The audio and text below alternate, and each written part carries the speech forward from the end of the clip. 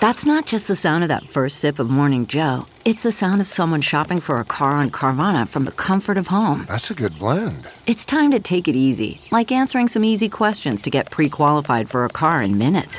Talk about starting the morning right. Just like customizing your terms so your car fits your budget. Visit Carvana.com or download the app to experience car shopping the way it should be. Convenient, comfortable. We interrupt this broadcast. Before it was history, it was news. It appears as though something has happened in the motor. I said, those are shots. Man on the moon. We copy you down, Eagle. I shall resign the presidency effective at noon tomorrow.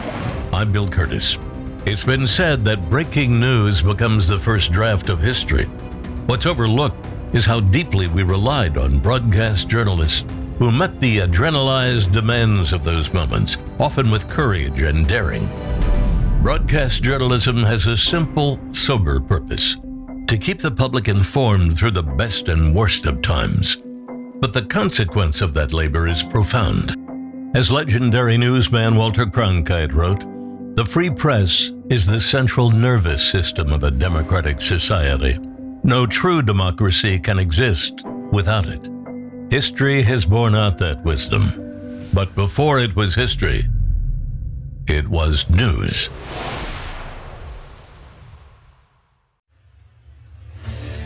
What makes a life a good one? Is it the adventure you have? Or the friends you find along the way? Maybe it's pursuing your passion while striving to protect, defend, and save what you believe in every single day. So what makes a life a good one? In the Coast Guard, we think it's all of the above and more. But you'll have to find out for yourself. Visit gocoastguard.com to learn more.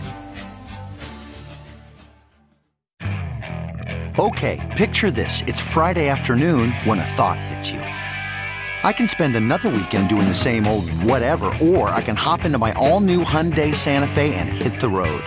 With available H-Track all-wheel drive and 3-row seating, my whole family can head deep into the wild. Conquer the weekend in the all-new Hyundai Santa Fe. Visit HyundaiUSA.com or call 562-314-4603 for more details. Hyundai, there's joy in every journey. What you are about to hear is a dramatization of an event in history that occurred before the broadcast era, but is being presented as if it had been reported by broadcast journalists. Our story is based on historical documents, academic research, and actual news reports that appeared in newspapers and journals at the time.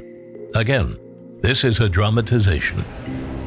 We interrupt this broadcast to bring you joyous news. This is Alice Paul reporting live for the Suffragette News Network at the Tennessee General Assembly. It is my great pleasure to inform you that the state of Tennessee has officially ratified the 19th Amendment to the Constitution, the last state needed to confirm this change. Women of America, you will now be voting, as is the God-given right of every American citizen. The vote was incredibly close. In fact, the vote was 50-49. Only one man stood between women's suffrage and remaining second-class citizens, and his name is Representative Harry Byrne. Byrne is being rushed out of the chamber, but I'm going to try to get one question in. Representative Byrne, why did you vote in favor of women's suffrage? I believe we had a moral and legal right to ratify. I did what I believe is right. And Tennessee has now joined the many states on the right side of this decision. That was Representative Harry Byrne, the deciding vote in Tennessee ratifying the 19th Amendment, which finally gives women the right to vote in American elections. Speaking for the entire Suffragette News Network organization, I believe we've proven that individually we are each a small pebble, but combined we've formed a beautiful mosaic. We are now returning you to your normal programming on the Suffragette News Network. As long and vast as the history of our country may seem to us, the right of women to vote is shockingly new. Many of us had parents or grandparents who were born before women's voting rights were codified. In fact, you just heard the famous suffragette Alice Paul report the news. the state of Tennessee ratified the 19th Amendment to the Constitution by just one vote, and that deciding vote was cast on August 18th of 1920. The road to get there was not easy. In the spring of 1920, when only one more state was needed in order to ratify, the suffragettes, the women in the fight, turned their attention to Tennessee, which had become home to a robust women's movement for the time. For that reason, Tennessee was seen as the most likely state to ratify. But twice, when ratification came up, it was voted down. In both cases, Harry T. Byrne, a 24-year-old Republican member of the General Assembly from McMinn County, Tennessee, voted against ratification. Byrne changed his vote on the third try and became the deciding vote in a 50-49 decision. Even then, it wasn't settled. Opponents of women's suffrage in the Tennessee House of Representatives, led by Speaker Seth M. Walker, had a desperation play at the ready. This is Carol Tilson for the Suffragette News Network. As our State House contributor Alice Paul just reported, the vote here in the Tennessee House did pass. However, sources are now telling us that Speaker Seth M. Walker, leader of the Anti-Suffragist Coalition, is plotting a last-ditch countermeasure to stop the ratification. Let's go to our SNN colleague Laura Jones, who managed to slip into the House chamber after the ratification vote. Laura, can you hear me? Yes, Carol, here's what we know. According to sources, Speaker Walker has filed a motion to reconsider. Then, the plan is to have the 37-member anti-suffragist coalition flee the Capitol in some delusional hope of stopping a quorum vote from happening while trying to muster additional oppositional votes. I'll make my way to the other side of the chamber and see if I can get the Speaker to talk with us. I told you, it's the moral thing to do. The motion's been filed. We'll have a vote and see what happens next. Mr. Speaker, our sources are telling us you really don't want the vote on your motion. You're just stalling. Mr. Speaker, where are you going? Sir! What's happening? The walkout. It's happening. Speaker Walker and his coalition are leaving the assembly. I'll follow and see if I can find out where they're headed. Yes, do that. This is an amazing turn of events, and a seemingly desperate one at that. Wait a minute, stand by. I've just been handed a note. I'm reading this in real time, so I'll be learning right along with you. Okay. According to congressional sources, Walker and his coalition are headed to Nashville's Union Station. It goes on to say their plan is to take the train to Decatur, Alabama, in the hopes of delaying the quorum vote on Walker's motion, again hoping to get a few more votes to overturn ratification of the women's right to vote. Laura, were you able to hear me as I was reading the source's intel? Yes, I was. And I can confirm that is exactly where this delegation is headed. Standing here with me is Representative Joseph Hanover, leader of the suffrage forces on the floor. Representative Hanover, what do you think of Speaker Walker's motion to overturn the ratification? The whole thing's foolish. The victory is won. We will gain votes rather than lose them if the House takes another vote. Thank you, Representative Hanover. There you have it, Carol. Needless to say, I will do what I can to get on that train. This is Laura Jones for SNN. Back to you. Walker's plot failed, and that meant ratification was confirmed. Suffragists took the opportunity to flaunt their win in the anti-vote lawmakers' faces by sitting in the missing lawmakers' chairs during the confirmation. Upon signing the ratification certificate, the governor of Tennessee sent it by registered mail to U.S. Secretary of State Bainbridge Colby, whose office received it at 4 a.m. on August 26, 1920. Once certified as correct, Colby signed the proclamation of the Women's Suffrage Amendment to the U.S. Constitution in the presence of only his personal secretary. As the arguments from that time show us now, it was a huge victory for women across the country, and most especially for the women in the trenches who staked it all on voting rights. This is Alice Paul. Welcome to Women and the Vote. I recently reported on the ratification of the 19th Amendment, but even as we wait for the first election in which women have an equal say in who governs us, incredibly, there are still people speaking out against women having the vote. Because we are fair and balanced, I've invited one opponent here today to explain himself. I'm joined by anti-suffragist J.B. Sanford, chairman of the Democrat caucus in California. Mr. Sanford, what possible argument could you make against women voting? The men are able to run the government and take care of the women.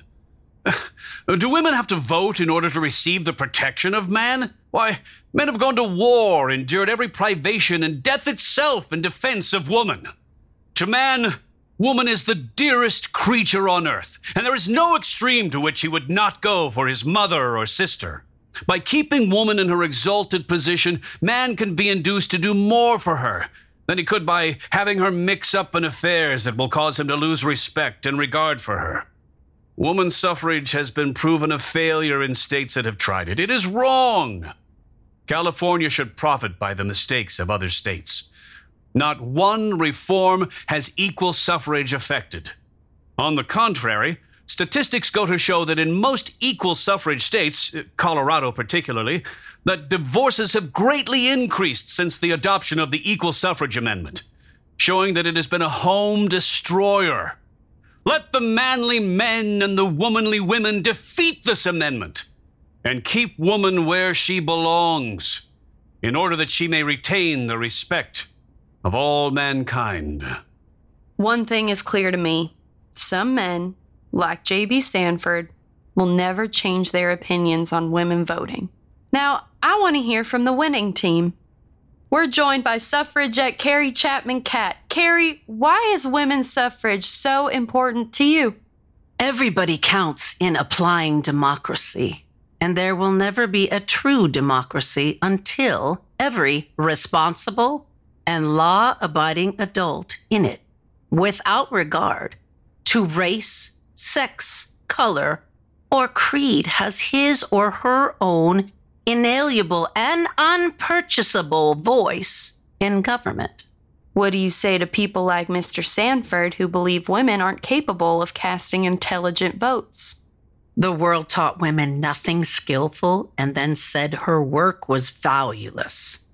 It robbed her of every vestige of responsibility and then called her weak. It taught her that every pleasure must come as a favor from men, and when to gain it, she decked herself in paint and fine feathers as she had been taught to do. It called her vain.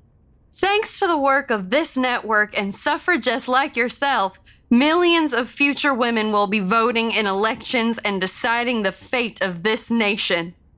What is your message to future generations of women voters? The vote is the emblem of your equality, women of America. The guarantee of your liberty. That vote of yours has cost millions of dollars and the lives of thousands of women. Women have suffered agony of soul which you can never comprehend. That you and your daughters might inherit political freedom. That vote has been costly. Prize it. Understand what it means and what it can do for your country. Use it intelligently, conscientiously, prayerfully. We'll continue our story in a moment. I'm Bill Curtis. Welcome back. Suffragettes like Alice Paul, Carrie Chapman Catt, and many others devoted years of effort to securing the vote for American women with the 19th Amendment. But as we've noted, the decision impacting the entire country came down to one man in Tennessee. That young 24-year-old member of the State House of Representatives, Harry T. Burn. The man who voted no twice before voting yes. Now, in her own words, and dramatized here for the first time, allow us to imagine how this would be reported in a broadcast. As we will hear, Alice Paul will learn directly from Representative Byrne, how it was that he came to cast the deciding vote in favor of ratification. CarMax is putting peace of mind back in car shopping by putting you in the driver's seat to find a ride that's right for you. Because at CarMax, we believe you shouldn't just settle for a car. You should love your car. That's why every car we sell is CarMax certified quality, so you can be sure with upfront pricing that's the same for every customer. So don't settle. Find love at first drive and start shopping now at CarMax.com. CarMax, the way car buying should be.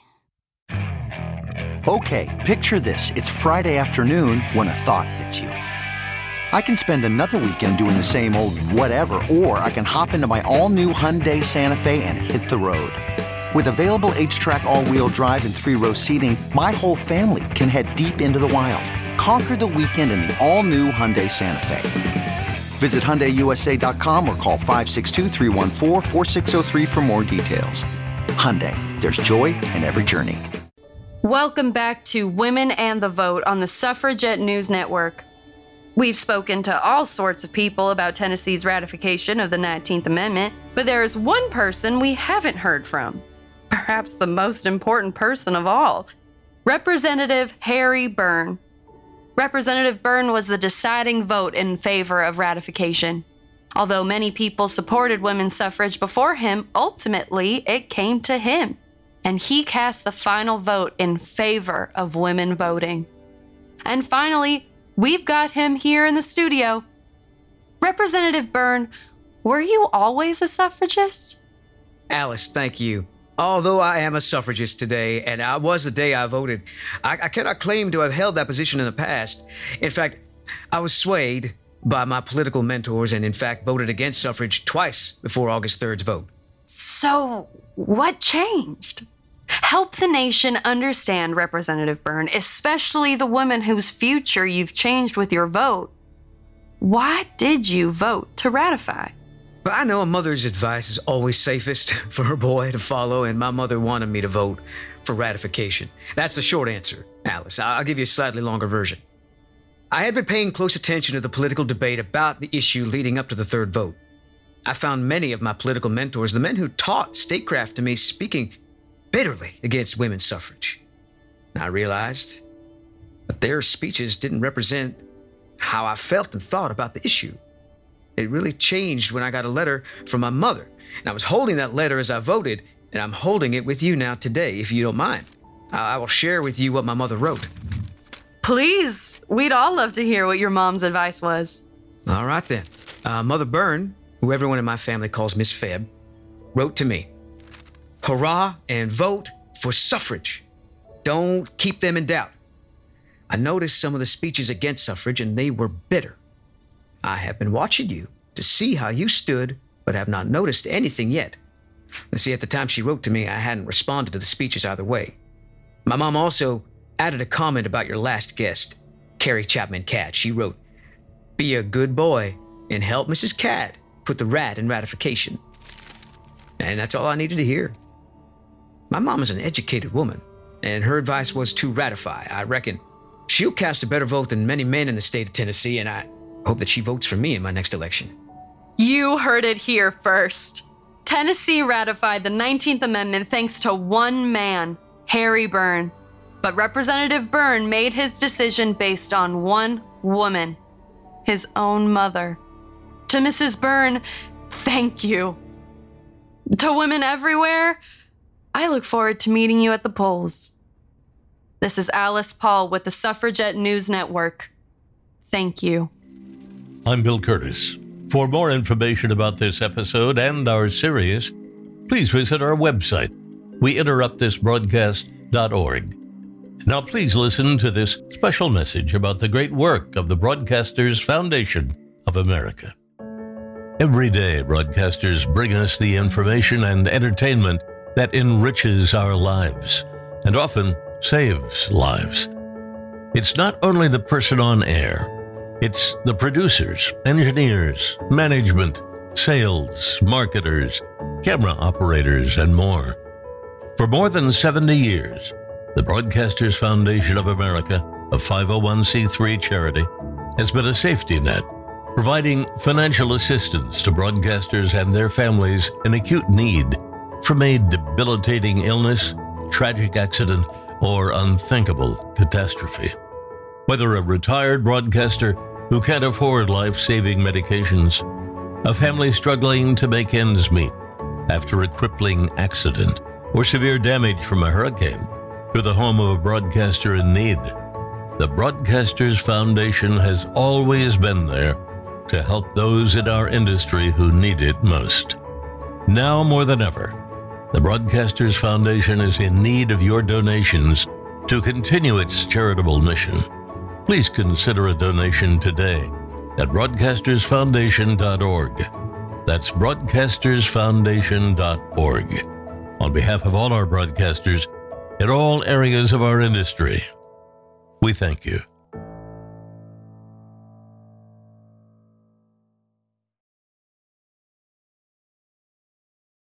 Say goodbye to your credit card rewards. Greedy corporate mega stores, led by Walmart and Target, are pushing for a law in Congress to take away your hard-earned cash back and travel points to line their pockets. The Durbin-Marshall credit card bill would enact harmful credit card routing mandates that would end credit card rewards as we know it. If you love your credit card rewards, tell your lawmakers, hands off my rewards. Tell them to oppose the Durbin-Marshall credit card bill.